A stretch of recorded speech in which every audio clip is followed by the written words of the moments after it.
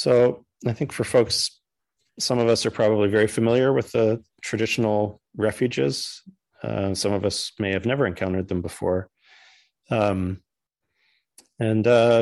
is just the way that they're taken at IMS, Insight Meditation Society, and at other places in this tradition. You're invited to join me or not join me as you like. We'll stay muted just because when there's multiple voices on Zoom, it can be a little cacophonous.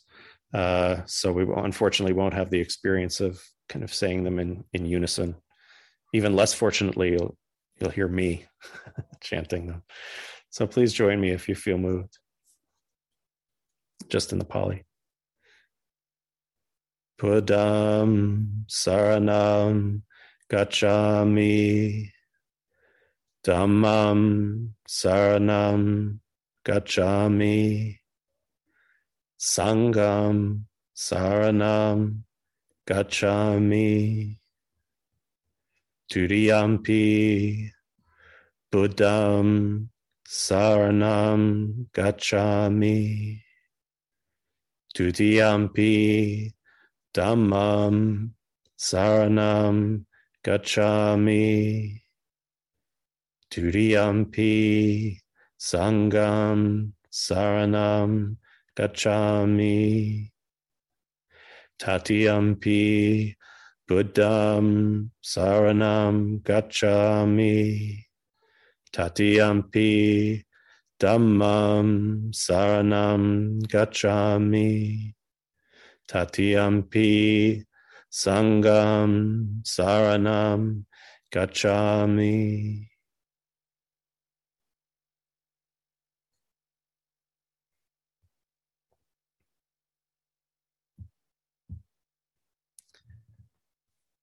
I kind of love taking the refuges. I love them partly for what they say, but partly for what they feel, which is kind of what I'd love to talk a little bit about this evening. And I should say we'll have time also for Q&A and comments at the end as well. I think for certainly some of tonight's words come from my current work, which is working for 10% Happier, which I just described as we're not Buddhist, but we are Buddhist adjacent. And we're in the secular mindfulness world, trying with integrity to bring mindfulness to people who either haven't encountered it, but certainly may have a conception of what Buddhism means, but don't identify in that way. And that's hopefully a skillful means. And yet I was also reflecting for me and what's sometimes lost in that process. It's a very complicated process. It's complicated in many ways, trying to be respectful to the tradition while also going in a slightly different direction. One of the pieces that gets lost for me is this aspect of the non-rational reasons why we connect with the Dharma in the ways that we do. I often, during the pandemic, found my own Dharma practice to be a consolation. And even in that word consolation, the English word consolation, there's something really sweet that consolation doesn't mean that I'm denying or changing what's there, but just that it's like I have company in it. Console has that root of being with. It's like company. And it seemed like a nice way to approach the concept of refuge, which again, I know many of us are familiar with sarana, the idea of taking refuge or shelter in the Buddha and the Dharma and the Sangha. Obviously, we're living in stormy times. It does feel like we sort of have this sort of a roulette wheel of dukkha that spins. Just when we think we're finished with one spin, we get a different spin. So there's pandemic dukkha and erosion of democracy dukkha, and the reassertion of injustice and white supremacy dukkha, and there's climate change dukkha, and that's just on the public sphere, in addition to all of our personal dukkha of just being alive. And these are stormy times. These are painful times. for many of us. I would venture to even say for all of us. You know, seeking consolation is different from seeking tools or techniques or information or even practices. And sometimes I felt that a strange phenomenon in what's sometimes called, maybe a bit of a misnomer, but what's sometimes called Western Buddhism, where it can almost feel like a guilty pleasure to come to the Dharma for consolation, as opposed to for this, you know, brilliant science of meditation and wonderful philosophy of, you know, the impermanence or whatever it is. Obviously, that's not true for the vast majority of practicing Buddhists on the planet, for whom consolation and refuge are central. You know, there's arguably it's even more central than any of those sort of rational, technology-oriented reasons why we might be interested in the Buddhist path, of whether that manifests as faith or in any of the sort of more traditionally religious contexts of Buddhism, which again is the vast majority of practicing Buddhists in the world. Sometimes in the Western context, these non-rational elements can be left behind and even implicitly, and sometimes explicitly, but even implicitly denigrated, as though that's not as central as that's good. You know, yeah, go to the Buddha for refuge, but not that religious stuff sometimes. I think that's a loss if that kind of attitude is taken on. Obviously, each of us relates to the sort of mythic and religious content of the Buddhist traditions, in plural, in different ways. But sometimes there's this tendency to define ourselves, if not in direct opposition to it, then certainly in contrast with it. And some of this comes historically from what's been called Buddhist modernism, the two stages really of adaptation of Buddhism, first as a post-colonial, anti-colonialist enterprise by South Asians and East Asian Buddhist practitioners to reassert their traditions, Dharmic traditions, in the context of resistance to colonialism. And in that context, it sometimes was skillful means to emphasize the non-specifically religious, the non-so-called superstitious elements in Buddhism. And then after that process took place and Westerners encountered it, there may have been another sort of cycle of demystification that took place for many of us. And so I reflect on a little bit what's lost in that process, and how, for me, actually, I want to reclaim some of those elements of consolation, both as a queer person and as a queer religious person who operates in multiple religious traditions or contemplative traditions. I know that I'm nourished precisely by some of those same impulses that I share with people who identify as religious in ways that are scandalous or horrifying to me. And it's a challenge. Well, my religion's the good religion because it's not the bigoted one, or my faith is faith in confidence and experience, not blind faith. And there are all these mechanisms that I find I sometimes create to avoid the human existential need that so many of us feel for consolation. It's interesting that to become a lay follower of the Buddha in the suttas, in the Pali Canon, really just consisted of two elements: the refuges and taking the precepts. You didn't have to promise to meditate 20 minutes a day, in the morning and in the evening. And you didn't have to wear special robes. That's for the nuns and the monks, of course. To be a lay follower in the suttas is to take the refuges and to commit to the precepts, which could be another talk, of course. In other words, that aspect of that orientation of refuge and of consolation and of shelter is a defining characteristic of being a lay follower of the Buddha in that tradition. So what might those three aspects look like in a consolation way that for me are affirming? In Samyutta Nikaya 4850, the Sada Sutta, the sutta about faith, it said that faith is like one's partner. I love that. That's just a pun in English, right? It's not, it means partner as in, your friend partner, but I kind of love that it might also be a romantic partner as well. For me, that notion that there's someone else or others here carrying this burden of humanity, that might be that kind of partnership that I look toward.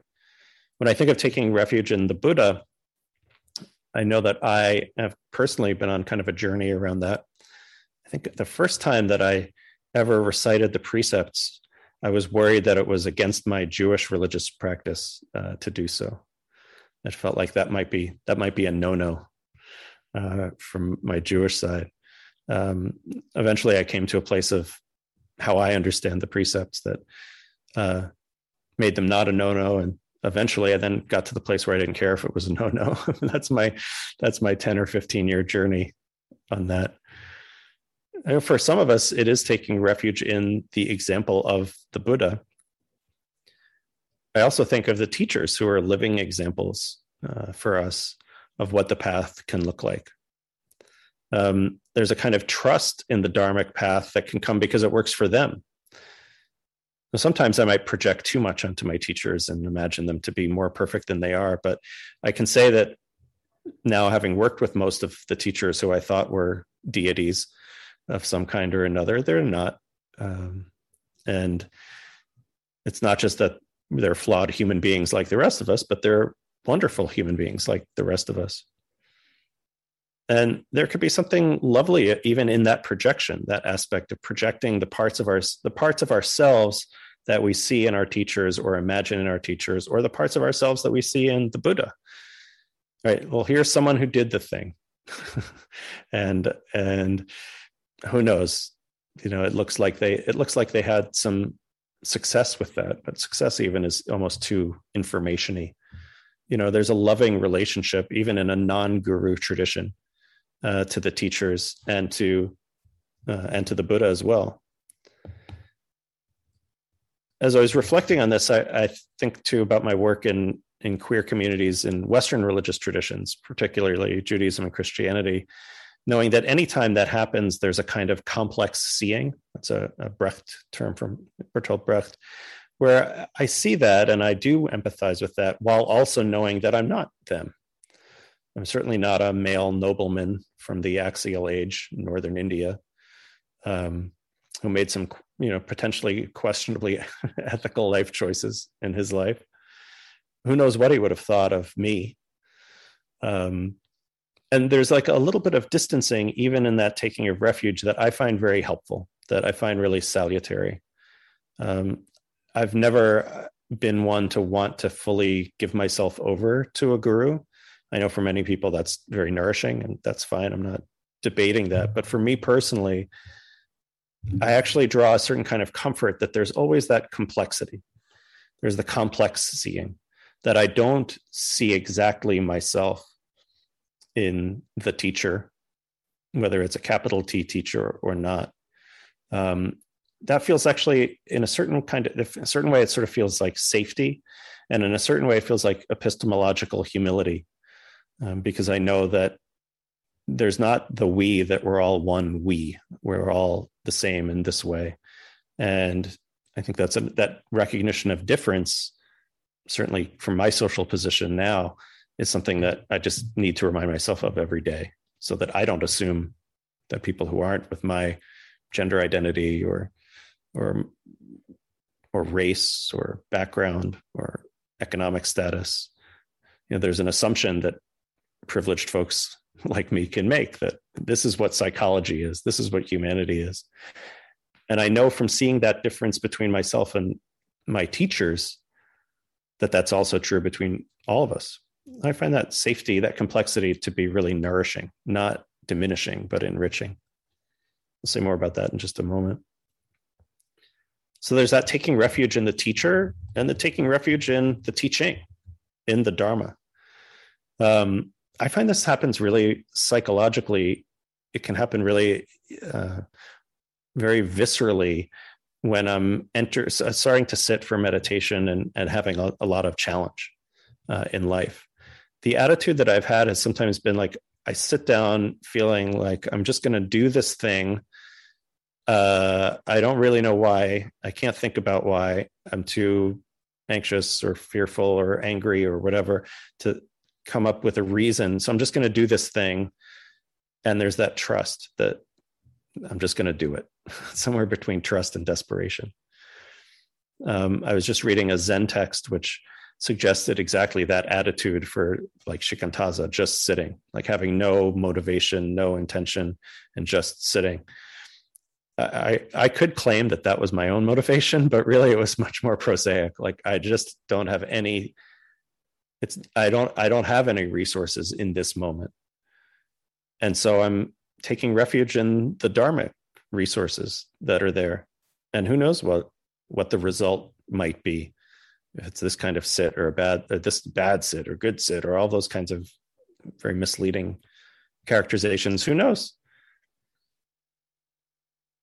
There's the consolation of just coming back to the breath, of just, oh, okay, I can still be here. And it's that centering quality is for me of immense consolation when there's so much challenge present. Even in the good times, there's that consolation. I used to feel like sometimes my Buddhist Dharma practice was like the ants at the picnic, like things were so good. And now I had to remind myself that it's all impermanent and suffering and it's all not even mine or anything. And it seemed like kind of a bummer. But I don't feel that way anymore. It feels I'm so happy to kind of remember, like, oh, right, there's also this other way of seeing things, even in a moment of bliss or joy. I find that consoling as well, because those moments of bliss and joy are impermanent, and they are dukkha if they're clung to, and they are not me or mine. So there's a real consolation even in the delight. Like I can sort of enjoy the bliss for what it is rather than for what it isn't. And I don't find that to be a diminishment of the joy or the ecstasy or whatever. I find it really consoling in that moment. Like, here's this fantastic moment. And also, oh, that's right, it's also of et cetera, et cetera, et cetera, down the whole dharmic line. So both when things are difficult, there's the consolation that I think is maybe more immediately recognizable, but also when things are pleasant. There's just that reminder of don't worry, this isn't it. This is what it is. It's lovely. And here's this moment of gratitude. Here's I think I'll probably forever remember the hugging grandma moment, which happened, was it this last April, I guess, when my daughter, who's just about to turn 4, hugged grandma for the first time in over a year. I mean, what a lovely moment. And that moment was also surrounded by so much sorrow for so many people who didn't get the hugging grandma moment, and our own time of being apart from my partner's mother. And there's something so lovely, I think, in feeling and being in that embodied human emotional moment, while at the same time having that consolation of knowing it's not more than what it is. It's beautiful in what it is. So when I think about taking refuge in the Sangha and the consolation that brings me, in a funny way that maybe is obvious when we're at a space like Inside Out, right? It's so lovely to be with people who both have the sort of Buddhist kit in mind and connection. So we both have the similar hobby, but also are on various spectrums of queerness, of gender, or sexuality. And that's so lovely. There's a real consolation in the shared vocabulary, the shared way of seeing, even the shared pitfalls that we all fall into as practitioners. There's consolation in the specificity and finding commonality. And yet at the same time, I remember I started sort of a Jewish version of this, of Insight Out, which was a spiritual Jewish queer organization, LGBT as we called it back then. And I think when I started it, there was a sort of naive idea of sameness, again, that we would all come together because we're having the same experience.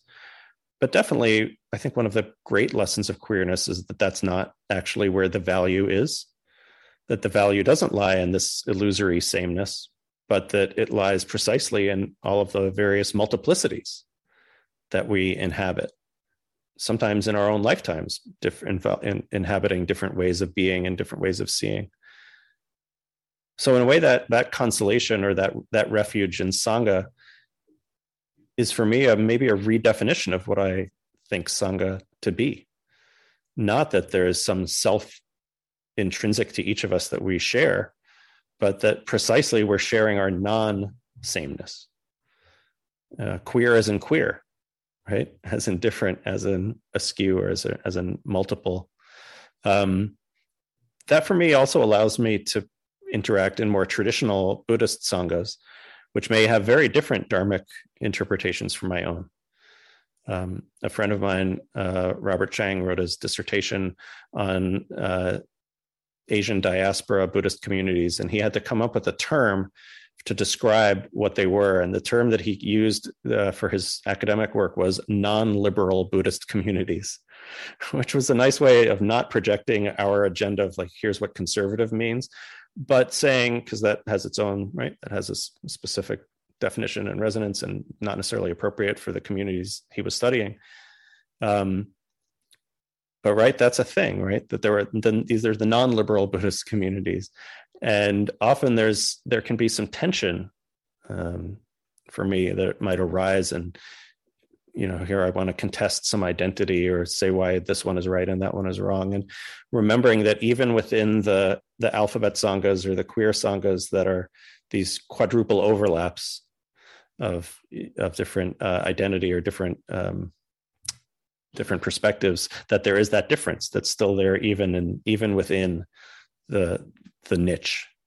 Of course, it's lovely to be with folks who are family, but like any family, there's difference within that family.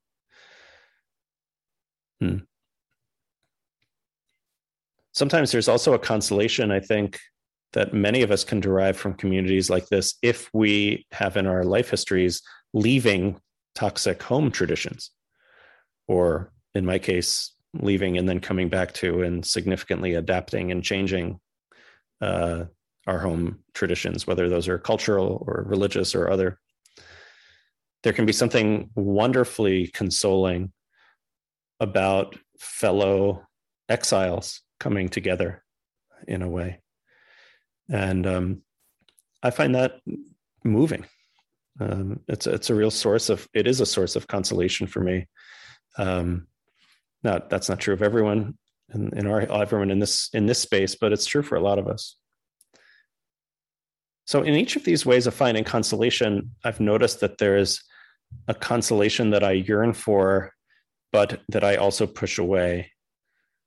And that's what I would close with before eager to hear some of your perspectives. And you can feel free when we get to questions, if you want to speak them, that's fine. You can kind of raise your hand, or if you prefer to type them into the chat, that's also fine.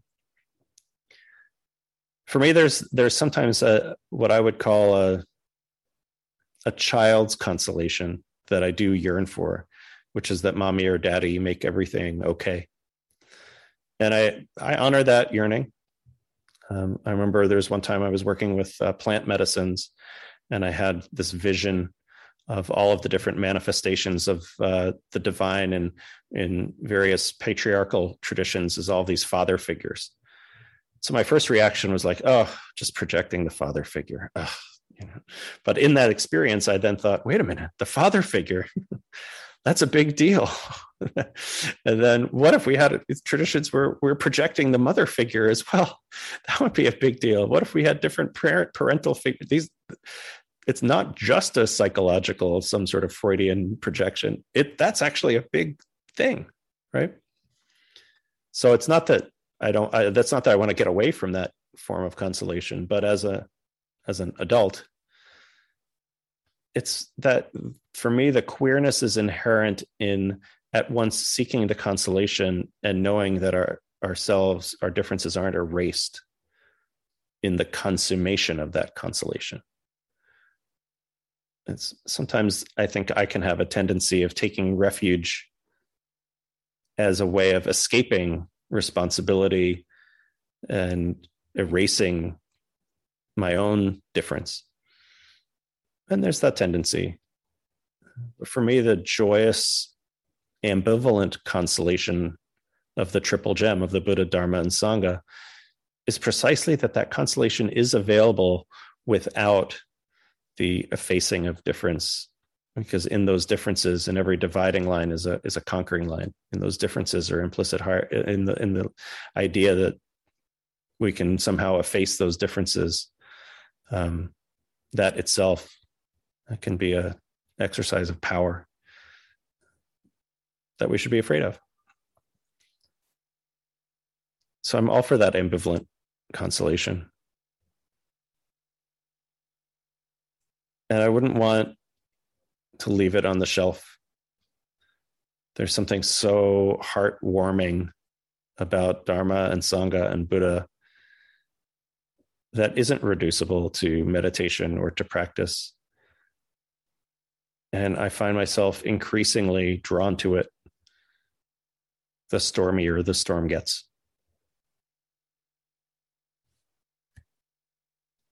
So, thank you.